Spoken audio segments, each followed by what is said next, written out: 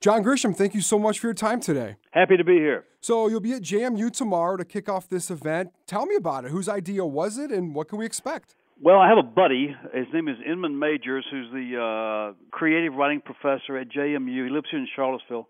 And we have a gang of writers here in Charlottesville who get together occasionally and talk about books and writers and all this kind of stuff. And so he pitched the idea of having a series at JMU where I would invite other writers to come in and spend an afternoon and talk to the students and talk about writing, and then do an event on stage where we would sort of interview each other. And here we are. This is the first one. So I'm kind of curious, why did you decide to be part of this? What do you think you might get out of being involved with this?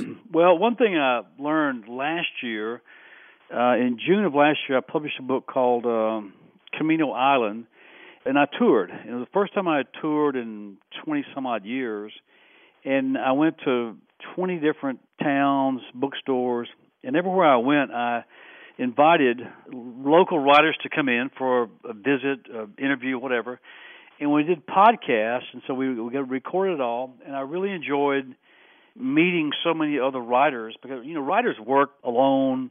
You never collaborate, so you don't really get a chance to meet other writers. And I really enjoyed meeting all these other people from around the country. And so I thought, I should do this more often. And there are a lot of writers I still would like to meet and not really interview, just have conversations with. And so that's how the idea came up to do it at JMU. And tomorrow you'll be speaking with author James McBride. Tell us about him and why you like his writing. I met James probably 10 years ago at the book festival here in Charlottesville. We hung out for a little bit. He's a really funny guy who has a great story. Won the Pulitzer probably 10 years ago for a book called The Color of Water. And just a fun guy to be on stage with. We really hammed it up the first time we were together and vowed to get together again. And I haven't seen him since then in 10 years, so that's, again, another good reason to do this. You think you'll be hamming it up with him tomorrow night?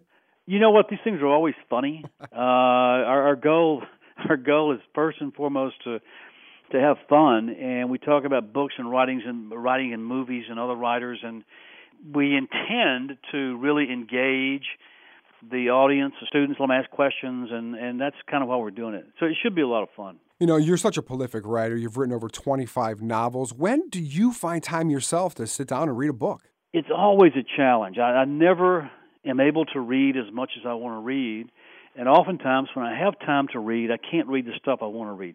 I have to read so much nonfiction because it's the stuff I write about, death penalty, wrongful convictions, legal issues.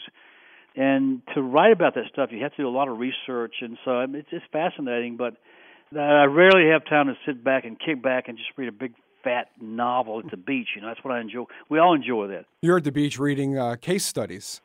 Yeah, I'd love to. I would love to just do nothing but, I keep telling my wife I'd love to take off a year and do nothing but read, but I'm not going to be able to do that because I'm writing all the time. So this event tomorrow, do you think it's for someone who likes your books, or is it more for someone who's into the author you're speaking with? Both, but also probably a lot of people who dream of writing. And we normally attract avid readers, middle-aged people who still dream of writing, who enjoy listening to two writers talk for an hour and a half about books. Do you remember the time in your life when you were still dreaming about being an author? Oh yeah, when I was writing my first novel, mine was not a childhood dream. Mine was not a dream I had in college. It came later in life, but when I started writing the first book, I would walk into a bookstore and see all these beautiful books on the wall and think to myself, who wants to hear from me? It was sort of depressing, but that's part of the process. And I managed to keep writing and finish that book and finish the next one. So yeah, there's always a time in your life where you have great self-doubt, and I think the secret is to kind of overcome that and keep going. But you're at the point of your career where you don't have to write. I mean, you could retire and never do this ever again. So I have to imagine you do it because you love it. I do it because I love it, and I do it because there's so many issues I want to write about, to expose, or to write a novel about it. So I'm still very much driven by a lot of the bad things that exist in our system. Well, John, we're really looking forward to the event tomorrow. It will be the first John Grisham Writers Hour event at JMU. We're looking forward to it. And John Grisham, thank you so much for your time today. Can't wait to get over there. Look forward to seeing you. Take care.